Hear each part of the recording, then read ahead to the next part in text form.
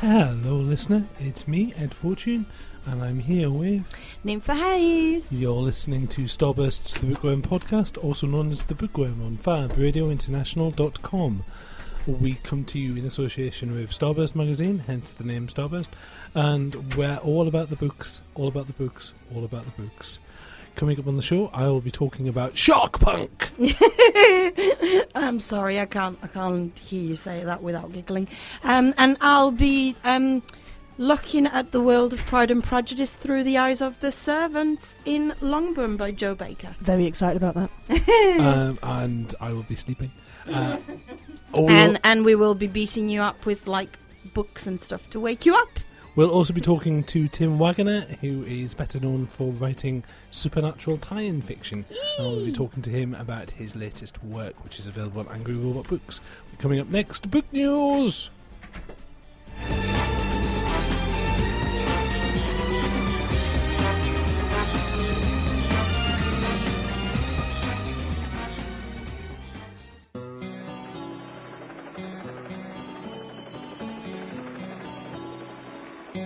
Across the world, 24 hours a day.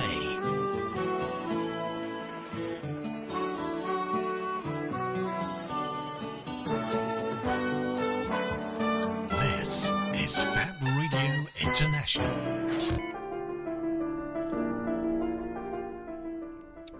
So, just in case you don't know, you can find us on Starburst Magazine under the selection of podcasts.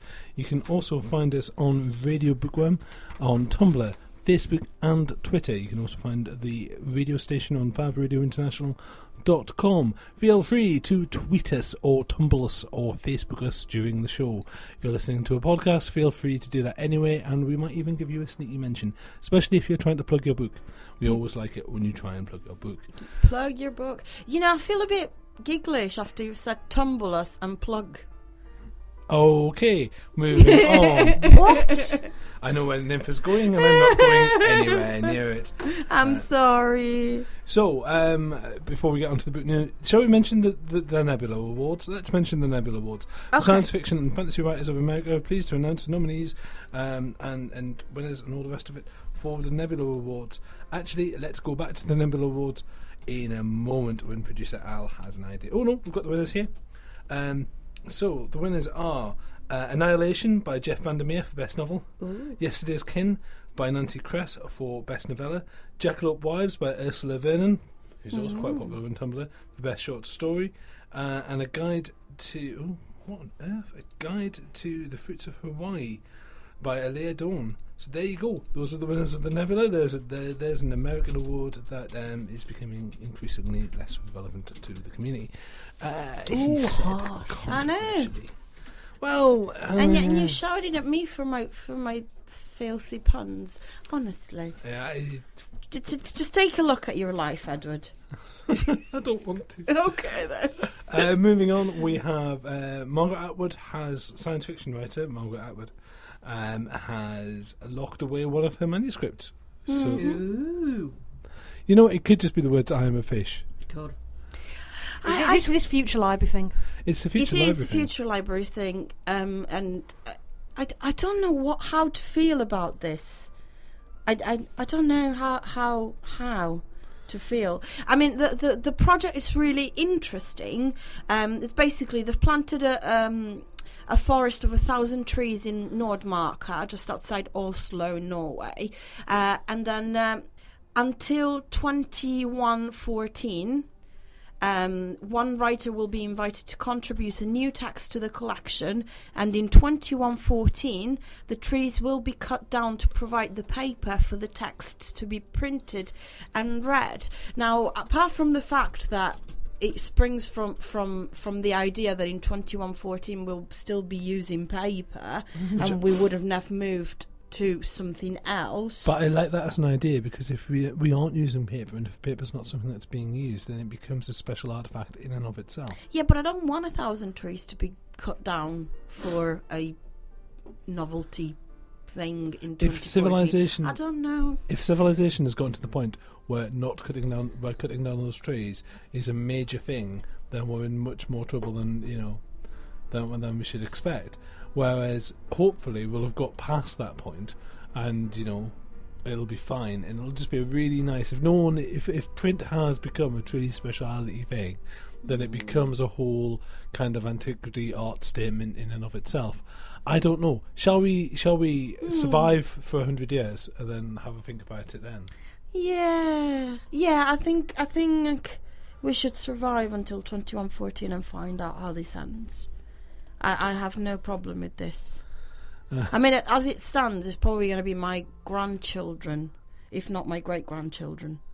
Well, I'll ask the future cyborg version of me to pay attention to it. Okay, I think that's fair. It's currently listening to this audio recording with a fond tear in its eye. Not that it can cry anymore, being a mechanical monster from the future. It's just a little trickle of oil. Indeed. God, that's grim.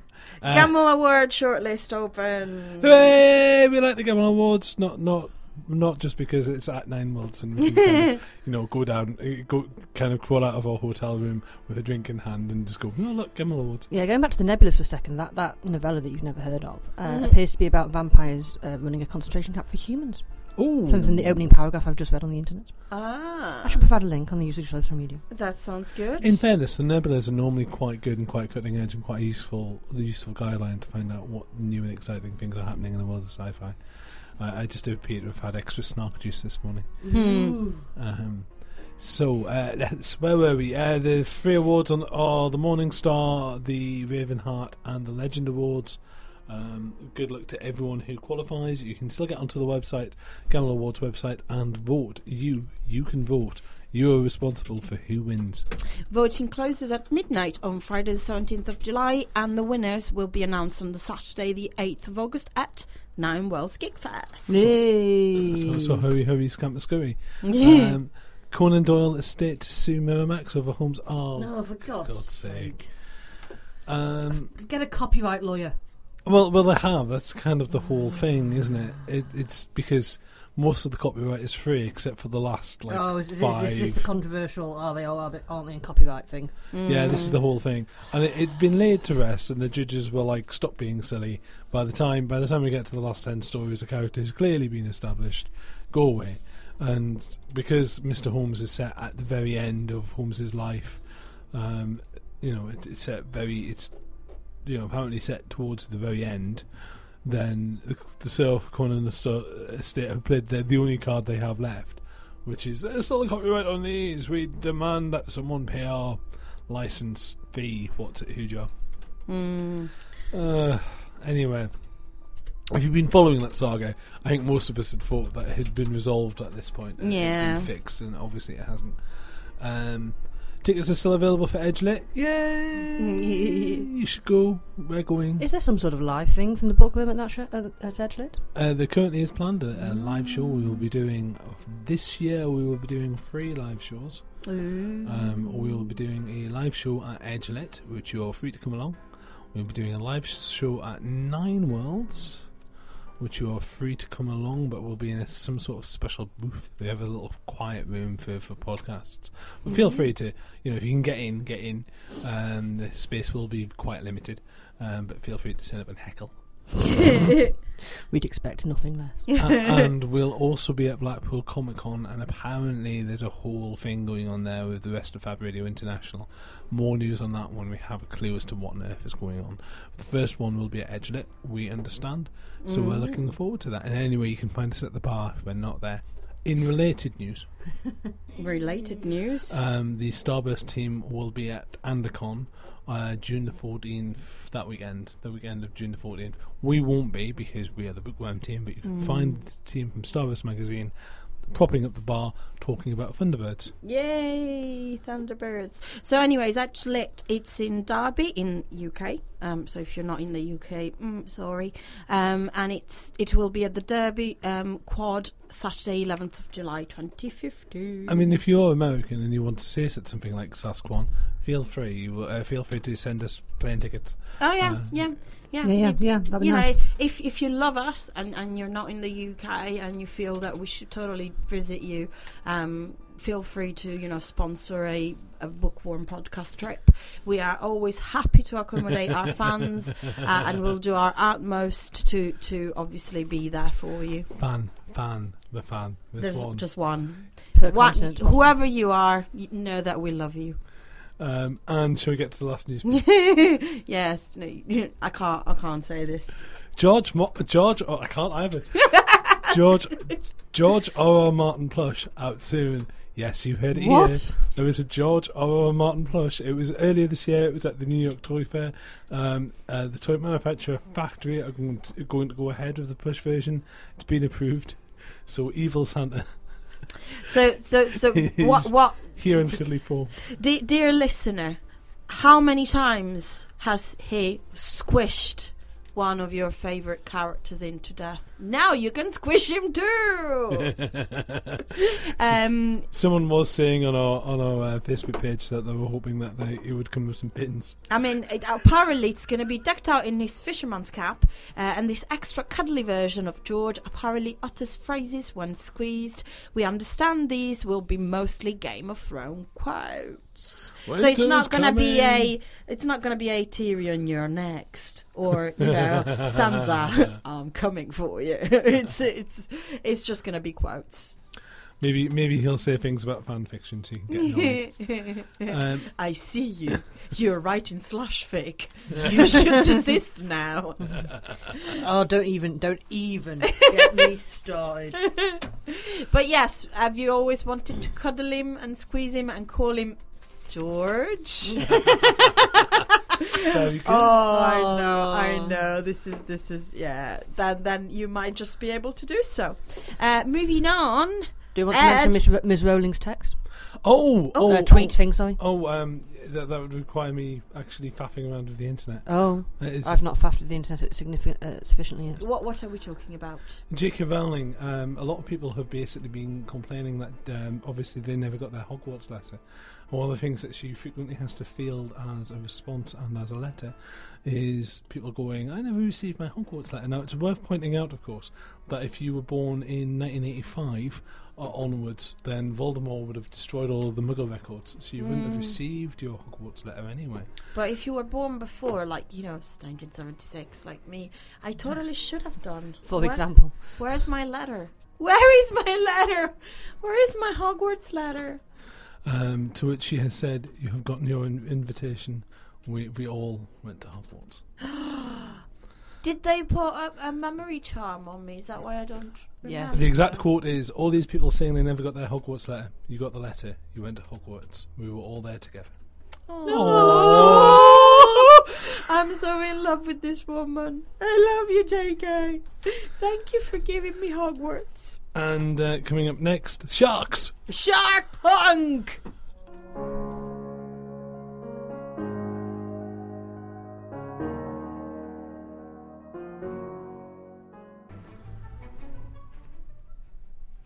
So, I was lucky enough to get my hands on Shark Punk! Were you lucky? Which, it's very, very much so. So Snowbooks is Jonathan Green's baby. And let's make the traditional joke. We are talking about Jonathan Green, that's the award-winning fighting fantasy author and editor and creator of Snowbooks. Not John Green, the guy who's written the same book about 4 times. Oh my God! What did you have this morning? Bitch juice.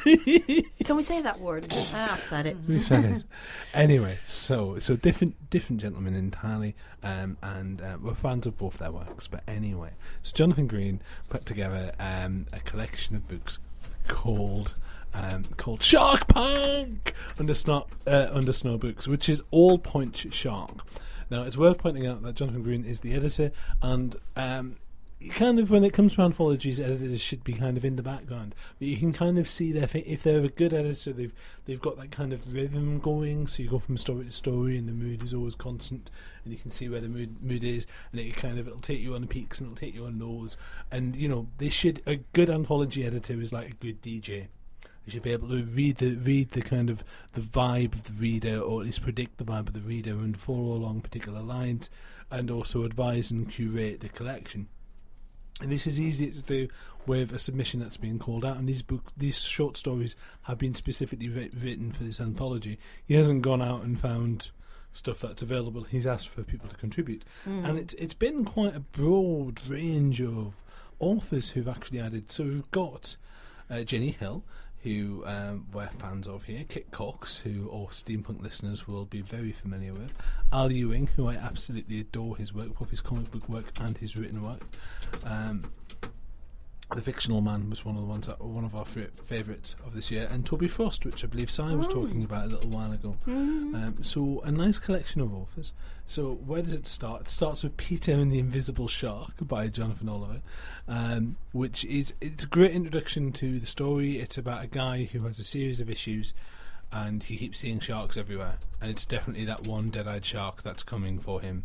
And it's less about sharks as underground water killers, and sharks more of a metaphor for murder and death. And that's a good way to start. Then we get straight into Den Patrick, who of course we know from the Boy with the Porcelain Blade, Blood in the Water, where he does a psychological thriller / superhero origin story / a horrible meta commentary on the state of Eastern European politics. It's quite good. We then move on to the Lick Spittle Leviathan, which is a Terry Pratchett. It's a Terry Pratchett-esque piece of silliness. Is it? Yes, I believe it might be. Discover it for yourself by picking up this book. He was in a very interesting world in a very short space. Okay. And it's very silly. Ian Waite's produced Sharkadelic, which is it's like a 1960s murder mystery shark story. Of course it is. Of course it is. This just sounds amazing as a collection. I actually, when you said I'm reviewing Shark Punk, and I'm like, really? Yeah. Me too. Listening to it, actually, I mean, especially the superhero origin thing, I'm quite drawn to that. Well, it's quite dark, that Den Patrick story. It's very dark. I wouldn't expect any less. Sharkadelic is more kind of one of the. It's a murder story. It's kind of. I'm sorry, I have to ask. Is Austin Powers in it? Because it sounds like it should be. It's more surreal art. It's more that. So it's Andy Warhol. Yeah. It's an Andy Warhol. Okay. Then we get Shirley, which is about a shark called Shirley, of course, who is being trained to fight a very specific creature. Shirley is fighting a bear. Moving on. Okay. Shark versus a bear? You're not familiar? Polar bear versus shark? No. It's an internet meme from a few years ago where. Oh, maybe I don't know. Anyway, she builds up. You obviously removed it from your mind. She builds up on this idea to create a kind of like an international story, and you're just like, my goodness, what? But it really works. Then we get Deep Black Space, which is a Toby Frost story. So obviously it's Space Captain Smith. They're going into space. They're space sharks. It's incredibly silly. Aww. Very, very silly. David Tallerman gives us a tale called Shark in the Heart, which is quite good. Moving on, Just Ronald's Deep Red Bells I found all right. The one that made me grin, and I think tells you an awful lot about this collection, is Shark Cop 2 Feeding Frenzy. It features this detective who's worked out that if he's 2 days away from retirement, he's almost certainly doomed. He's 92. He's never retired yet. Okay. He's had a number of rookie cops and rebel cops who've all died in a hail of gunfire, and now his current partner is a wereshark. The guy who runs this station is fine with this because everyone else has a partner with psychics or hypnotists. Okay. Or he has a wereshark. Or crime novelists. All of those. Yeah. They're all running in that station. But he has a wereshark. So Shark Cop.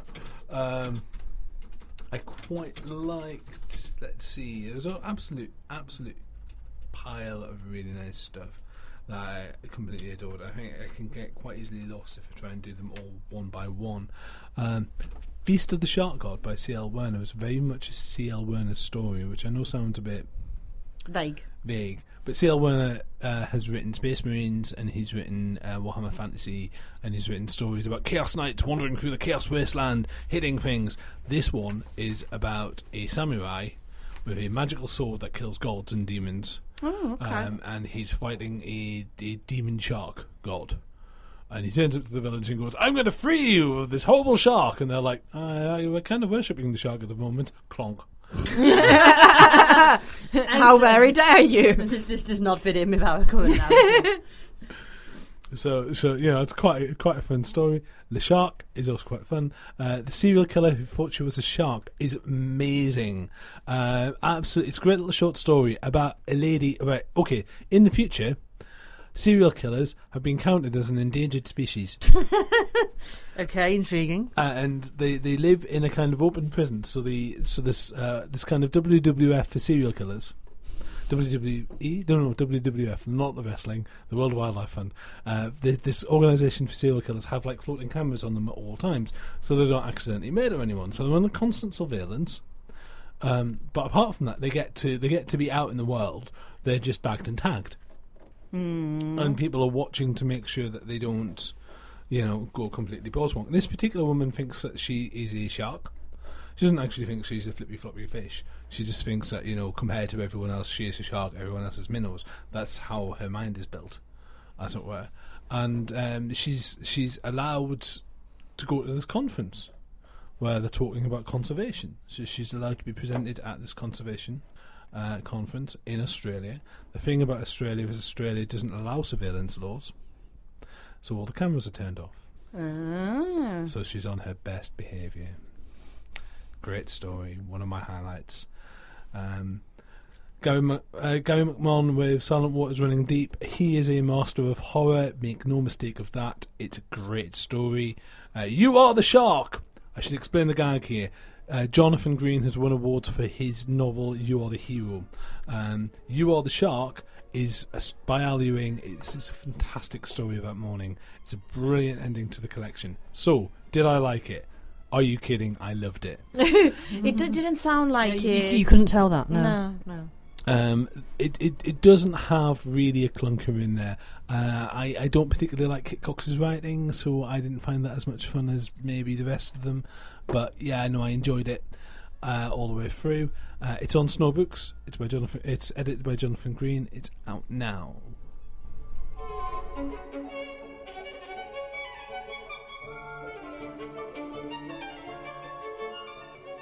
Across the world, 24 hours a day.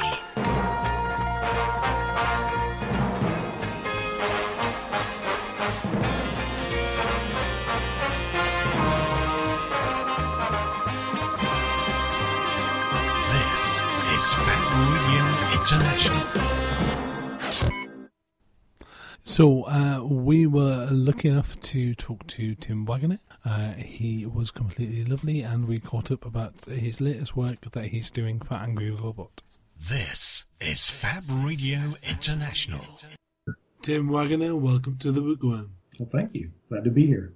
What can you tell us about your new book? Well, my latest work is from Angry Robot. It's a novel called Dreamstalkers. It's the second in the Shadow Watch series. It deals with an organization that works to kind of police living nightmares that have been created in existence, dreams.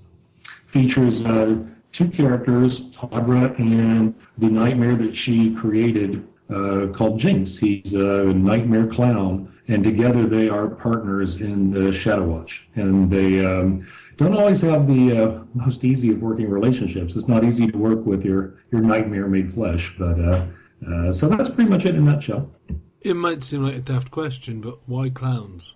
Well, when I came up with the idea for the series, I was looking for a different kind of nightmare archetype than, something that would be, more like a vampire or werewolf, or just something that was, kind of stereotypically monstrous. And there are so many people that seem to be afraid of clowns. And my oldest daughter is one of them. They make her very uncomfortable. But I thought that might be kind of an interesting archetype to work with.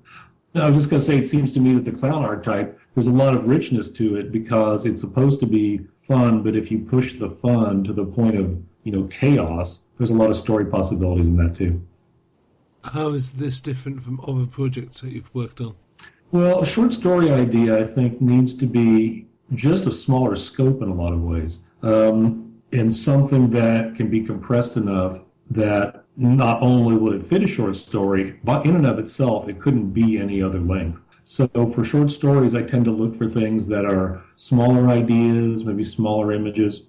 And for a novel, what I'm looking for is a broader scope, especially in terms of the characters and how they may relate to each other and the journey that they go on. So for a novel idea, it needs to have something where there's enough permutations of the theme, of the idea to like extend it to a great length. And sometimes you're not sure, which is going to be which until you actually sit down to write it and explore it. What are you currently working on? Well, the project I'm working on right now is a horror novel called The Mouth of the Dark. After that, I'll probably, if all goes well, start on, because I've done some media tie-in work, and I'll probably start on a new supernatural novel for Titan Books. Anything else for Angry Robot?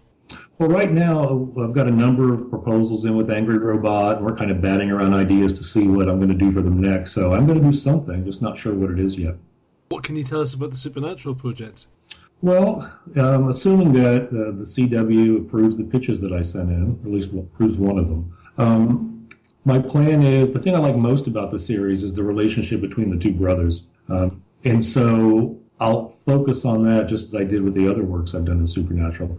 And what I'll try to do is find something that, has the power dynamic between them going back and forth. A lot of times it feels like one brother has more power than the other. I think it might be fun to kind of watch it go back and forth for one novel.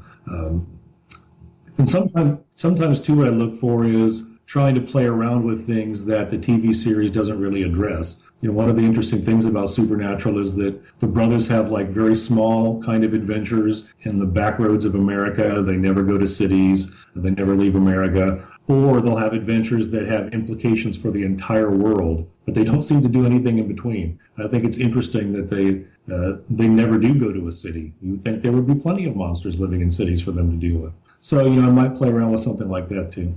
Why horror? Right. Well, for me, the appeal of horror is it has a kind of imaginative mystery to it, I guess. Fantasy fiction tends to be, in general, the imaginative elements, and same for science fiction, they tend to be just very upfront. But with horror, there's this sense of, what's there out in the dark, what may be lurking beyond what we know, what may be lurking inside us that we don't know. And I think it creates interesting story possibilities as a reader and as a writer both. So it's a sense of imaginative mystery that I think that people really get out of it more than anything. Why fantasy? I think myth images that really resonate with people. I think dragons represent strength. They represent freedom if they're the type of dragon. And I think they, like the best magic, they're like double-edged swords. It's like we're in love with them, but at the same time, it's something that might destroy us or turn on us. So I think it has all these wonderful kind of elements to the dragon, archetype that so many things people can get out of it or read into it. What are your inspirations? When I was a kid, I used to watch a TV series called Kolchak the Night Stalker, and I would love to write even just a short story, and just because I loved it so much as a kid. I haven't done any Star Trek or Star Wars, and I love both of those, so that would be a lot of fun. And I haven't done any kind of like fiction based on any superheroes at all. So if there was a novelization of like a superhero movie, anthology of stories like about Superman or something, those would be a lot of fun to do. Back to Supernatural for a moment. Any plans for Castiel? I'm hoping that I'll be able to get Castiel into my next book. The way that it usually works is that the studio will tell you in general, what season they want you to set the book in. And sometimes they'll tell you, don't use this character or that character because we have plans for them. And so the last couple things that I did for Supernatural, I couldn't use Castiel at that point. It was just the way the series was at that time. But at this point, I believe I can. So I'm looking forward to that because I think he's a wonderful character. And he's not one I've had a chance to write yet. So hopefully that'll work out. Where do you draw inspiration? Okay. In a lot of ways, it's just from the world around me. I tend to notice just odd things, and I wonder about them. For example, once, a few years back, I was driving down the road near a university, and there was somebody just lying in the grass, sort of half on their side, half face down, and the person started moving after it, and I realized everything was okay. But as I was driving, I thought, what if this person was just lying there, and what if what would I do? Would I go back? Would I check on the person? Would I just call the police on my phone? And so anything that I might see like that kind of sparks ideas, and then I write them down, and they might percolate for a number of years before I actually use them. In terms of tie-ins, often what I do is I take a look at the show, and I think about what I would like to see, like an episode I would like to see that hasn't been done, or something that hasn't been explored. And for a tie-in novel, I look for something a little bit bigger than a normal episode, just because I have that kind of scope. And things that couldn't be done maybe because they'd be too expensive for television too. So I could, I have an unlimited budget when I write fiction, so I can create whatever I want. Who are your favourite authors at the moment? Oh, I love Laird Barron. He writes some wonderful books. Also Simon Strancis. Lately I've been reading, in the New Weird and some of the newer horror writers. I like Ray Cluey. He's really great.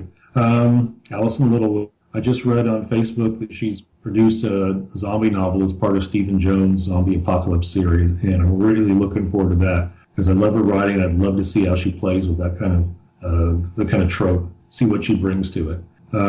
Lydia Llewellyn, she's a wonderful writer too. So those are some of the ones just off the top of my head. Simpsons or Futurama? Futurama. Werewolves or vampires? Werewolves. Truth or beauty? Truth. Tim Wagner, thank you very much for coming on the show. Oh, thank you very much. Embrace the alternative. This is Fab Radio International.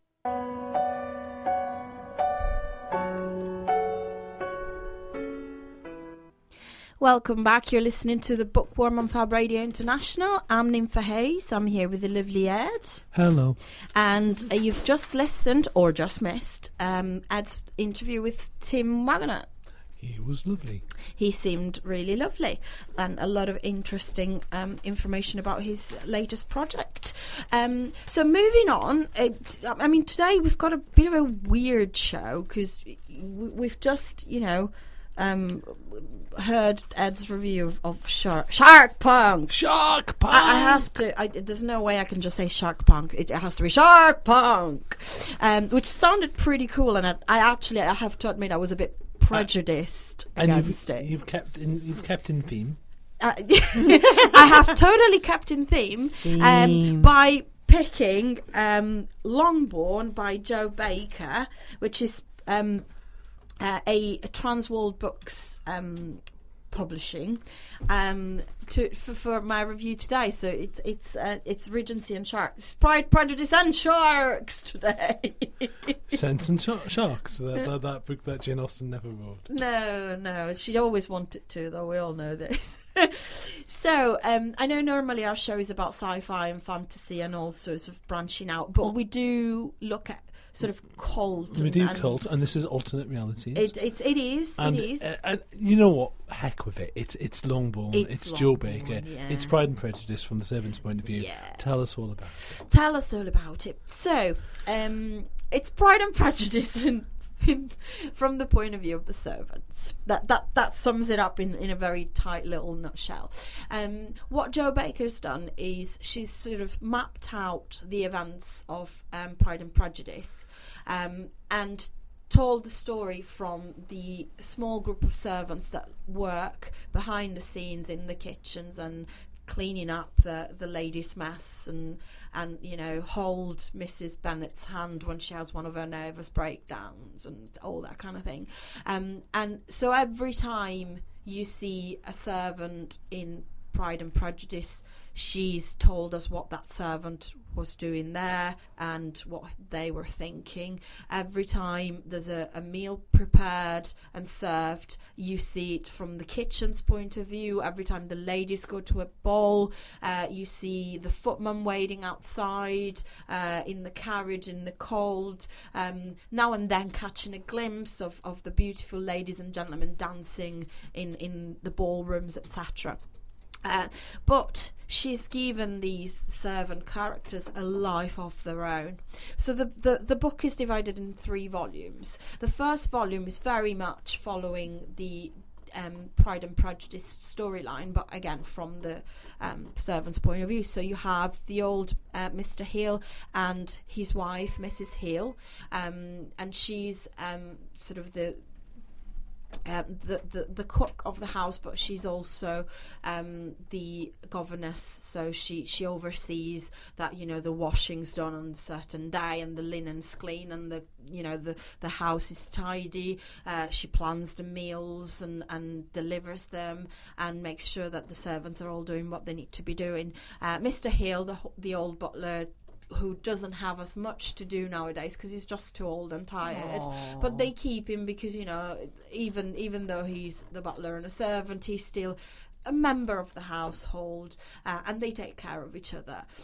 Then you have very, very young Polly, who's just a little girl, who's an orphan that's been taken in to help around the house, and she's been trained by Mrs. Hale. And you have Sarah, who is a young woman who also an orphan and was taken in by Mrs. Hill a few years before, who is now fully trained and sort of in that age when young women start to notice young men, and it's that's basically the kernel of it. And then this young man, James, comes into the fold. It's strange because most young men would either be enrolled because of the different wars that are going on in that period, or they would be doing other types of jobs. Instead, James decides to sort of like take on a servant's role, which is a little bit unusual for an able man at that point. But either way, he's welcomed into the servant's sort of role, and then many stories are weaved in between. The second volume tells you what happened before, so it's a glimpse into James' backstory and why he's the way he is and why he's ended up being a servant in the Longboat household.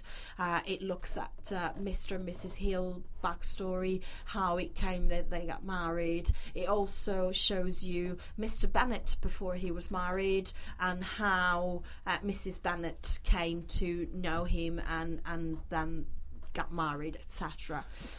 The third volume is sort of like brings it all together. So the backstories with the Pride and Prejudice storyline and how the characters then end up sort of like resolving their own plots in a way. So the secret origins of Pride and Prejudice then? Pretty much, seen from a completely different point of view. Whilst there was the break for the interview, me and producer Al were having a quick chat about it, because I was just asking, have you read it? And she said, oh, not yet, but I've heard a lot about it. And I know when I first picked it up, I sort of went on Facebook, look, I've got this thing and it looks really cool. And being a big Pride and Prejudice fan, I was really excited about it. And the first thing I had was about, like, my friends' base split in two very clear bases. The, oh my God, no, I hate it, what has she done base, and the, oh, it was lovely and it added so much to the story base. Where am I, you ask? I'm right in between. There were places in the book where I felt uncomfortable because I love Pride and Prejudice so much, and the sheer happiness that all of these characters find at the end, and obviously Elizabeth's story is so compelling and so lovely and inspiring in a way.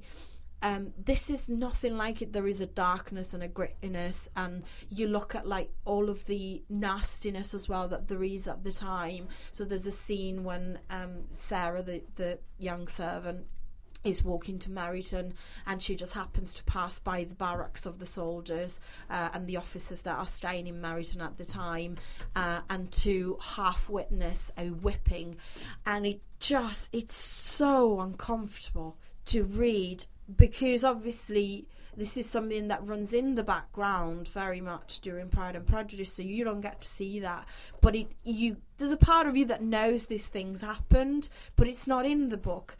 Instead, in Longboat, all of this is explored and open wide. I was also saying before to producer Al how Lydia's story and the running away with Mr. Wickham all of a sudden takes that much of a darker edge. There's a lot about Mr. Wickham in the book, and you see again, you read in the book how he tried to woo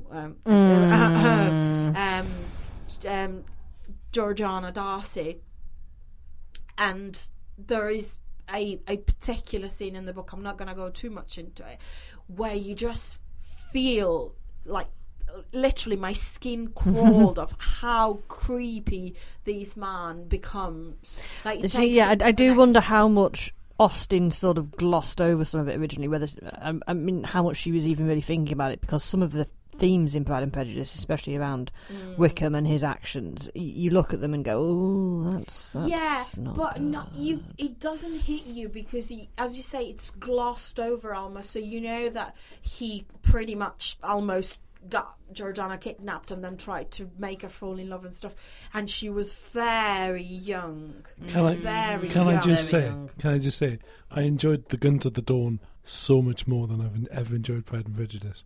So much more fun, you know, all it needs is wizards and a stronger female character, and you know, some more flintlocks, and it's great.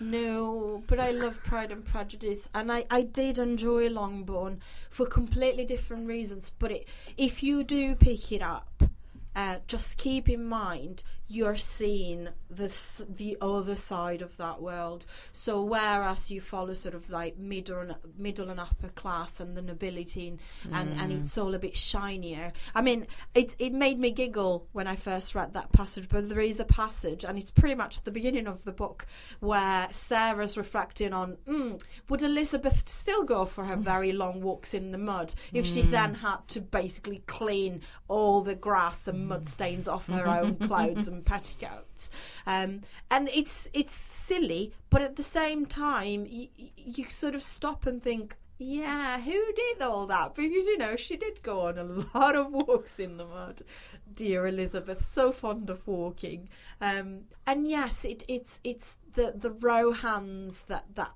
you know are red and split open from cleaning those petticoats. It's the cleaning of the pigs' poo I have no other words, in the courtyard. It's the smell of the stables. It's the whipping of the soldier, and it's you know, young women and how they were treated at the time, and it's a harsher look into that society. It adds to some of the backstories from Pride and Prejudice, but it is a different story. So if you enjoy fanfic that is based around Pride and Prejudice, I would definitely say read it, because it's a lovely insight. It's very well written, a bit too gritty in places for my taste, if we're looking at it from it's a Pride and Prejudice spin-off. Yeah. But at the same time, perhaps a more realistic look into what it was to be alive at that time for most people. So who's it by? It's Longbourn by Joe Baker, and it's published by Transworld Books. And I think next, shall we talk about alternate reality? We always talk about alternate realities because we're fiction. But shall we talk about, you know, how fan fiction and how authors reinterpret established worlds?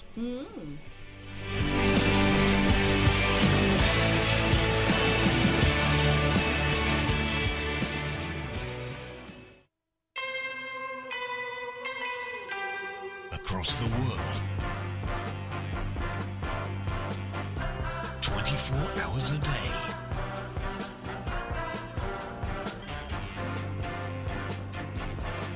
This is Fact Radio International.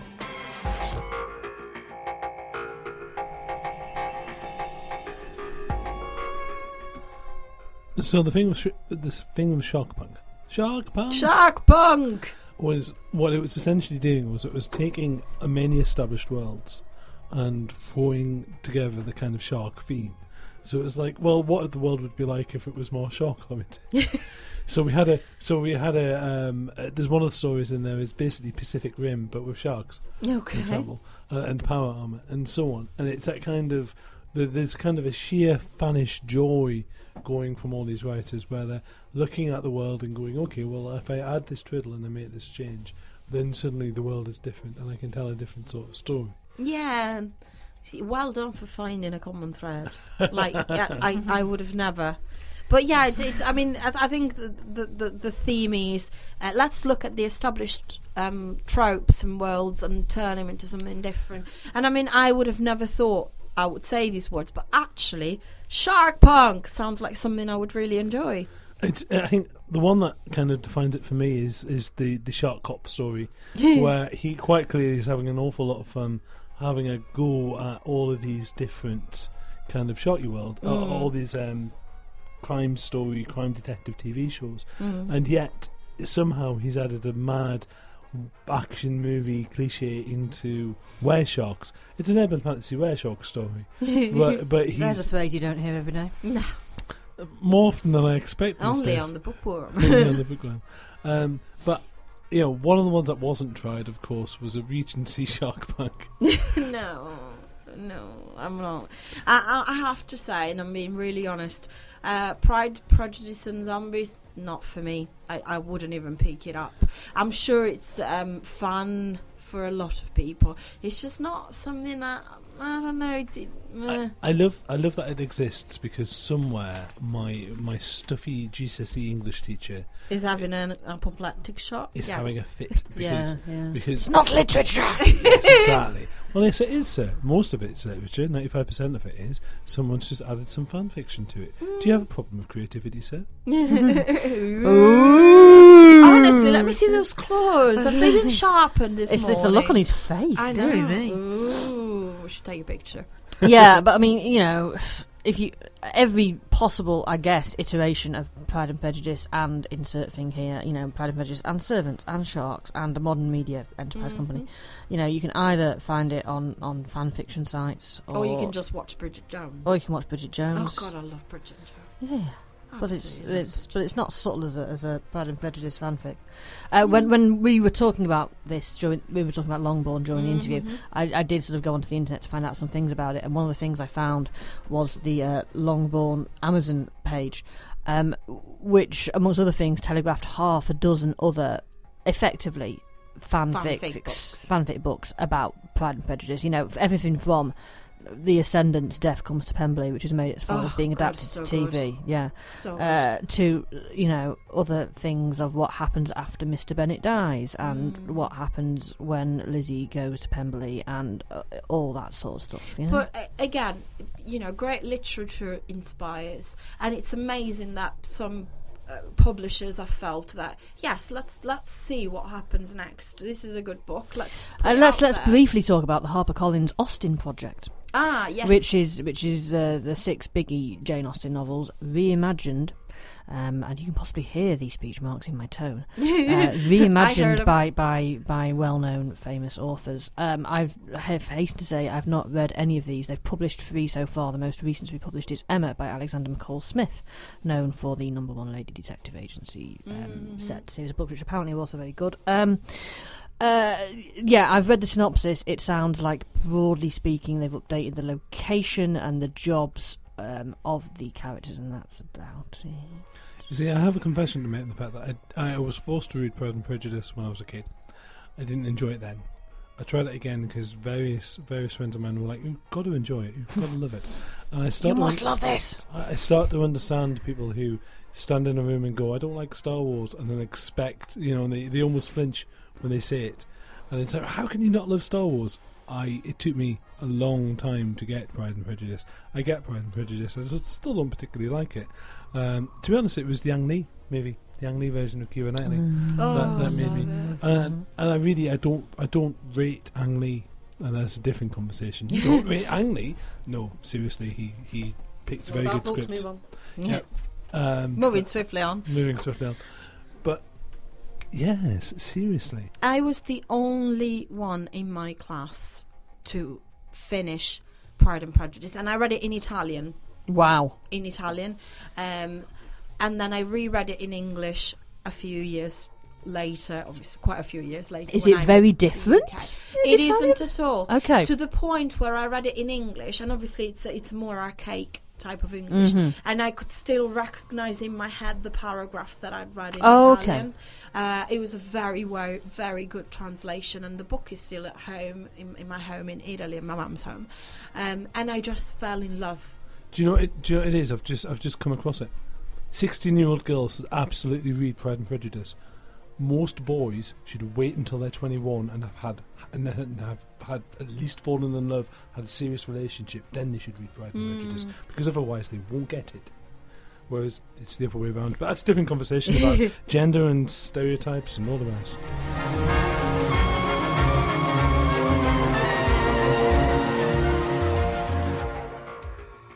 Starburst Radio, the greatest radio show in the universe. Every Wednesday, 9 p.m. till 11 p.m. Exclusive to Fab Radio International. Send your angry Tumblr posts to Ed Fortune. to at Ed_Fortune, or also at Radio Bookworm, or Tumblr Radio Bookworm, or Facebook Radio Bookworm. I've been Ed Fortune. It's goodbye for me. And I've been Nympha Hayes. Goodbye. The Bookworm is a truly outrageous production for Fab Radio International and Starburst Magazine. Presented by Ed Fortune and Nympha Hayes. Produced by A.L. Johnson.